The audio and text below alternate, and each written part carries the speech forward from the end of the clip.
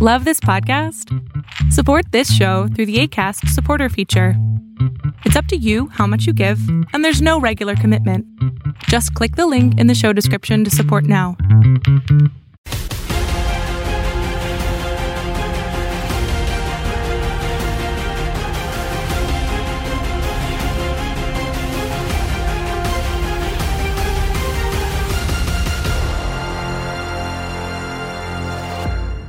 Fight fans, we welcome you into another edition of Inside Boxing Live, quarantine edition, coming to you from Brooklyn, New York. Dan Canobbio.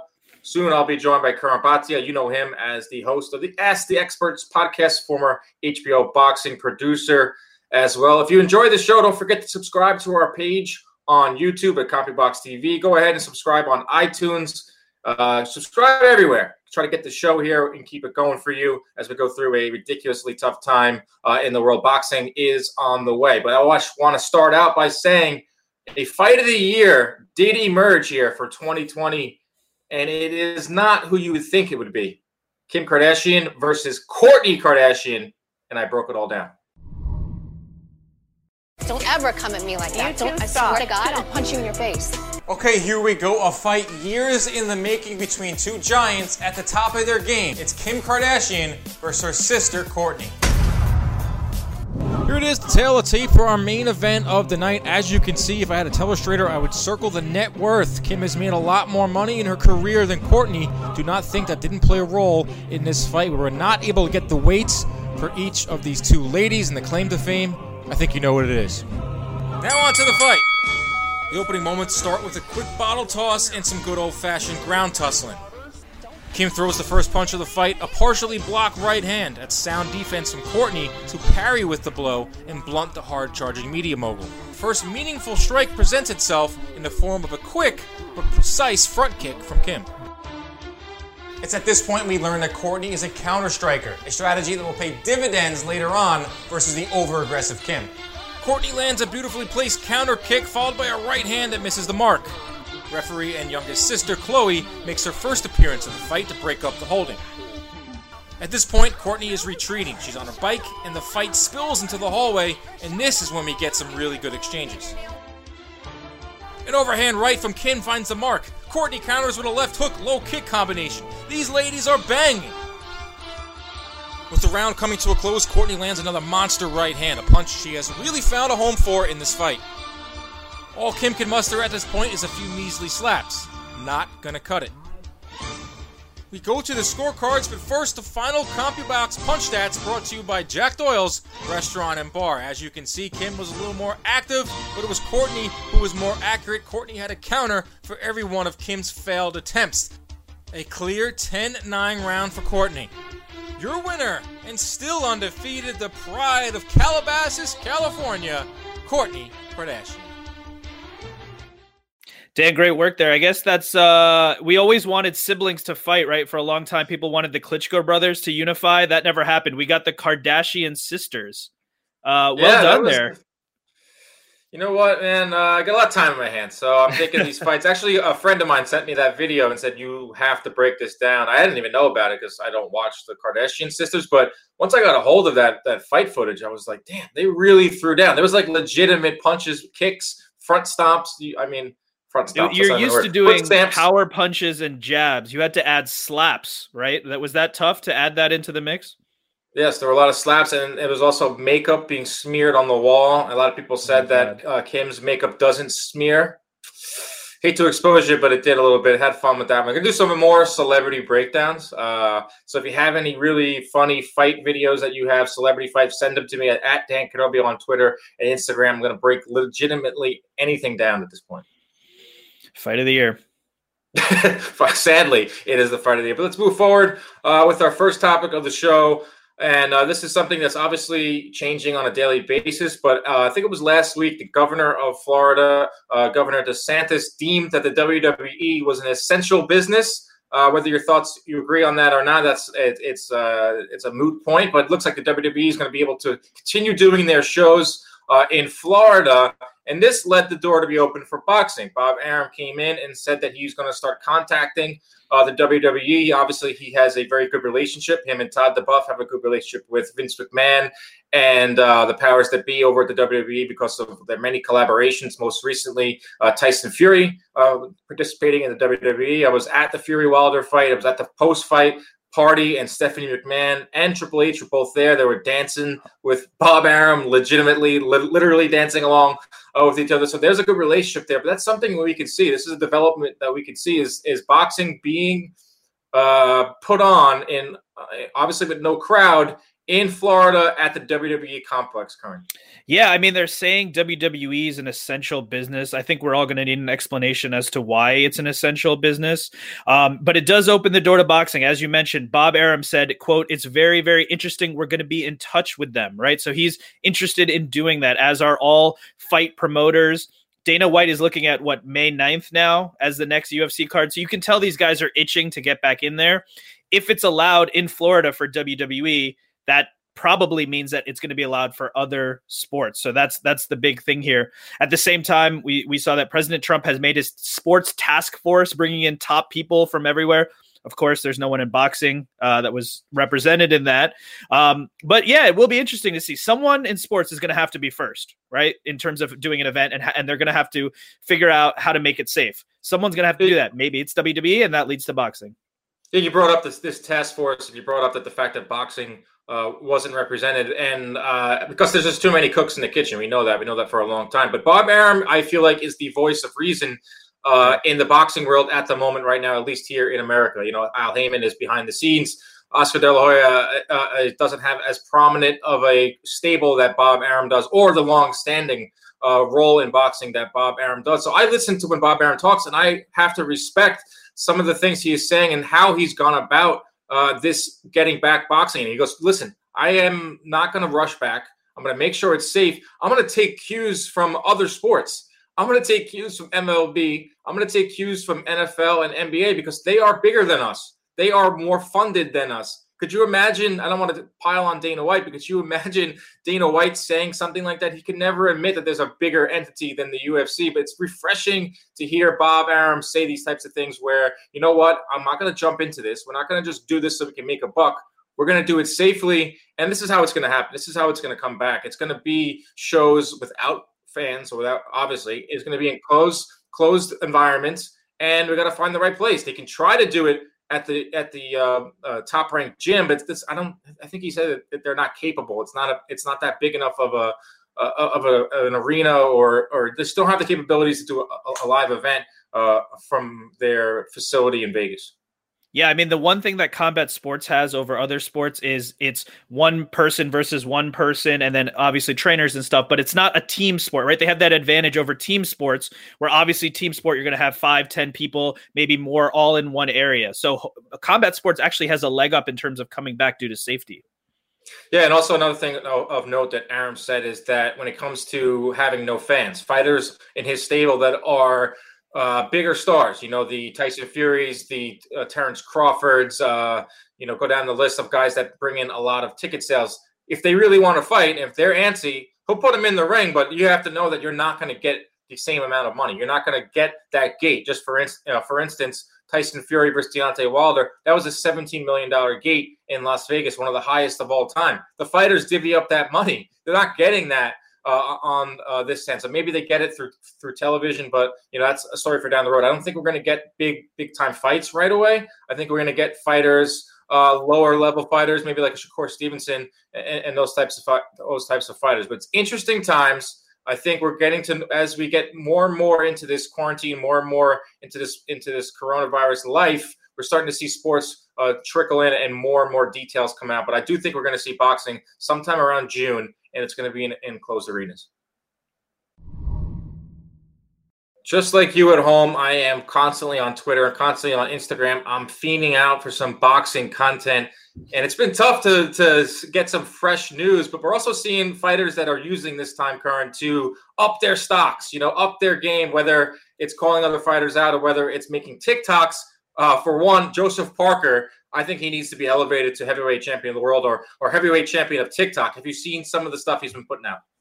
Oh, Joseph Parker's killing it. Him in the car, 4 versions of himself. I mean, he's going above and beyond, and that's great. That's what we want from our fighters right now. We're all locked at home in quarantine. We want content. There's no live sports. We follow these athletes, and we want to see them doing these type of things. I think that's obviously great. I think if you're a fighter, an athlete, there's no reason not to jump on an Instagram Live, engage with your fans, talk to them. We talked about Clarissa Shields, I think last show. She went on Instagram Live yesterday, and she said, "Hey, haters, come at me, talk to me. What's your issue? Let's break it down." And she just invited people into the chat and they started talking with her. I think that's a great way to just engage fans right now. So if you're doing that on Twitter, Instagram, whatever, you're winning right now as an athlete. Yeah, you got to understand it in boxing. It's a sport where self-promotion is key, and no one's going to promote for you. Your promoters will help, but it's a one-person sport. So you got to go out there and do it yourself. And it's kind of tough in these times where we know we're not getting boxing, and a lot of guys are just sitting around. So you might get some good stuff. You might get some bad stuff. Like guys like Teofimo Lopez, that I'm a huge fan of, and I think he'll do every interview possible. He'll give you every soundbite that you want. He'll tell you what you want to hear during these interviews. I think he's done a great job. Even going back to when I had him on the Instagram Live, and he revealed that he had asthma. And I think that you hear from a 22-year-old healthy world champion that, you know what, I am susceptible to this disease or this virus just like anyone else. So I think that really helped. I thought he's done a good job raising his profile. Another thing is the IBF. I didn't know that the IBF was located in New Jersey, but they've been doing some great things in terms of raising money, raising funds for food banks in New Jersey. They put in a $5,000 donation. I think they have a GoFundMe page that I will share either on social media or try to share it on this show here, where you can donate through the IBF towards New Jersey. So there's a lot of fighters doing good. There's a lot of fighters not really using this time to better themselves, whether it's throwing out conspiracy theories like Amir Khan and Terrence Crawford and Danny Garcia, or guys trash talking a little too much like Devin Haney. Yeah, I mean, I think that obviously the Twitter fingers are out right now, right, in terms of trash talk, people going back and forth, trying to say, hey, sign this contract, do this. Obviously, right now, it's going to be tough for any contract to have a actual date, a venue, things like that. They're going to have to be worked out. So who knows if an actual contract can be completed. At the same time, you brought up fighters talking about conspiracy theories. I mean, at the end of the day, we follow these athletes and they have platforms. They have millions of followers. So there is a responsibility there, I think, that fighters should have. Now, that doesn't at all mean shut up and dribble. I want fighters to talk about whatever they want to talk about, but I do think that they should be a little bit more aware that if you float a conspiracy theory without proper evidence, people may take that as fact or share that with other people, and that can be dangerous. So I think if you're going to give a theory about what's going on, at least be researched about it. Yeah, it's especially dangerous for kids. I mean, a lot of kids look up to Terrence Crawford. A lot of kids look up to Danny Garcia. I mean, these are guys that have reached the pinnacle of their careers and the pinnacle of sport.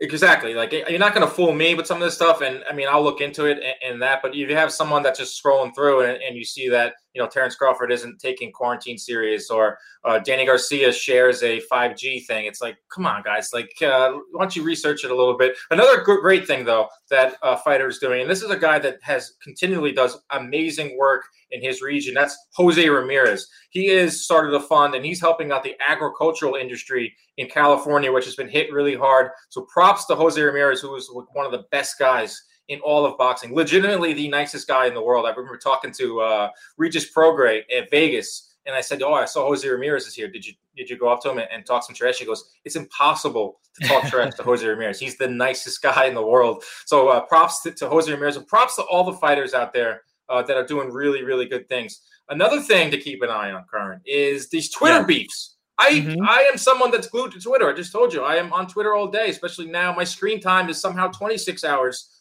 a day somehow. But amazing. I cannot keep up with all the Twitter beefs right now. If you're keeping track at home, I had to actually write it down because there's so damn many of them. Teofimo versus Devin Haney went down on Twitter. Teofimo versus I wrote Teofimo versus Devin Haney twice. Terrence Crawford versus Jermell Charlo.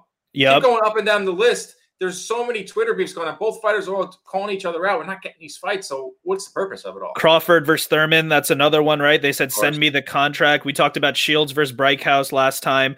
These guys are going back and forth. And like I said, I think that's good that fighters engaging and talking. The hard part for us as fans is like, when are we actually going to see these fights? And let's hope that once training camp comes back and fighters are actually making matchups, that these Twitter beefs and this energy to sign contracts and make matchups continues. Hopefully it's not just a side effect of quarantine, of being bored in your house and saying, oh, I'm going to challenge that guy that's kind of annoying me on Twitter, that type of thing.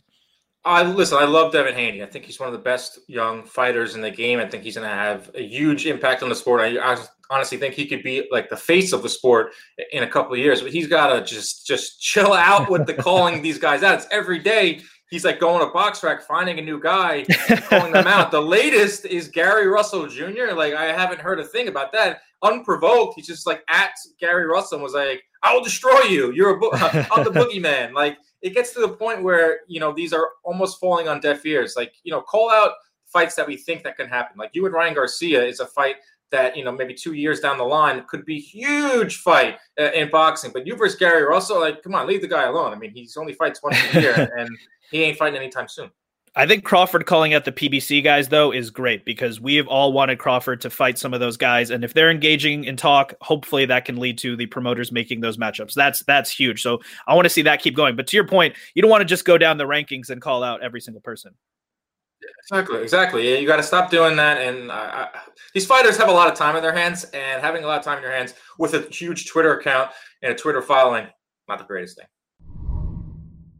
Let's round out the show with some quick hitters, and we'll start with Floyd Mayweather. In addition to signing this deal where he's going to do these virtual reality with this moving forward, very interesting things in the technological world with Floyd. He's always one step ahead of everyone. Also said he wants to get into training. I'm going to remain cautiously optimistic for Floyd Mayweather, the trainer. We've seen Floyd Mayweather, the promoter, have mixed results. It's very tough. I mean, we've seen this in other sports where guys like Wayne Gretzky was not a good head coach because he's the great one and no one can ever get to that level. It's hard for guys like them to relate to fighters that don't have the skills. What are your thoughts on Floyd Mayweather getting into the training world? Yeah, Floyd last year, towards the end of last year, said he was going to get back in the ring. He put up posters of him fighting Conor McGregor, Khabib. He had some recent deaths in his family. That included his uncle, Roger Mayweather, who was his trainer for a long time. That motivated him to become a trainer himself. Obviously, the great mind of Floyd Mayweather should be involved in teaching young fighters. I think that's great because he has a lot to offer, and he's not he didn't take too much punishment through his career, so he's obviously sharp. He can pass that on. But to your point, great athletes sometimes have a tough time being great coaches. He might be looking at a fighter and saying, hey, use a shoulder roll, move around the ring. Why are you getting hit? He may not be able to understand why fighters are getting hit, and it might be a tough thing to do. That's why they've always said mid-level guys are sometimes the best coaches because they know what it takes to maybe go from the mid-level to the great level, right? And the things that you have to do. So I think it's going to be an interesting experiment, but he does have a sharp boxing mind, and there's definitely a lot of knowledge there. So I'll be interested to see who he trains and how that works out. Yeah, I hope it's not like a flavor of the week, for lack of a better term for it. Like obviously he's going through a lot, and he's a human just like all of us. You may think that Floyd is not a human, but he is. So he felt these losses that he went through in his life, and he said, you know what, I'm going to start using my skills and passing along to the next generation. We hope it's not just something that he's going to dip his toe in, and then maybe like a year he's over it. But it's tough. I mean, look at Ted Williams. He was one of the best hitters of all time. He was not a good hitting coach because he would just say, just hit it like I did. Just hit 406. Just do what I did. It's easy. Not that easy. Right. And well, the one thing Floyd should do real quick is that he should give a masterclass on how to build your persona, right? How to become that villain, how to get pay-per-view buys. I think that would be a great masterclass for a lot of young fighters about how to build your personality and get pay-per-views. And we also have seen how he promotes, Gervonta Davis. He's kind of like sometimes stands in front of Gervonta Davis when he's promoting him. So, it's going to be hard for him to train a guy and then all the attention. It might actually on the flip side could work out for a fighter because, if you want to just in the beginning of your career have, go take the back way in and have Floyd take all the attention, you could potentially coast through early on, but then it gets to a point where Floyd is going to have to get his. But moving forward here, more trainer notes. This is something that we talked about on our show months ago. It was when Andy Ruiz, we found out he was going to get rid of Manny Robles. I mean, there was a lot of discussions about who was going to train Andy Ruiz. You know, Teddy Atlas was being thrown around. I never thought Teddy was the right guy for the job. I thought that Teddy was too loud. He was too in the face. That's not going to work with someone like Andy Ruiz. So now I threw out the idea of Eddie Reynoso. It makes all the sense in the world when it comes to they're both Mexican guys. They're both Eddie Reynoso is building quite the stable out in San Diego, or whether it's Canelo, whether it's Oscar Valdez, whether it's Ryan Garcia. He's starting to carve out a nice stable. He obviously has time to train more guys. I think that right there, now we're working with something here. Andy Ruiz, Eddie Reynoso. Yeah, absolutely. I mean, Andy Ruiz making a change is probably a good thing based on his last performance. The motivation just wasn't there. If he was willing to go in the Teddy Atlas method, which means you've heard Tim Bradley talk about this. He was trained by Teddy Atlas at one point. He said he couldn't make a phone call in the gym. He couldn't break eye contact, right? It was very strict.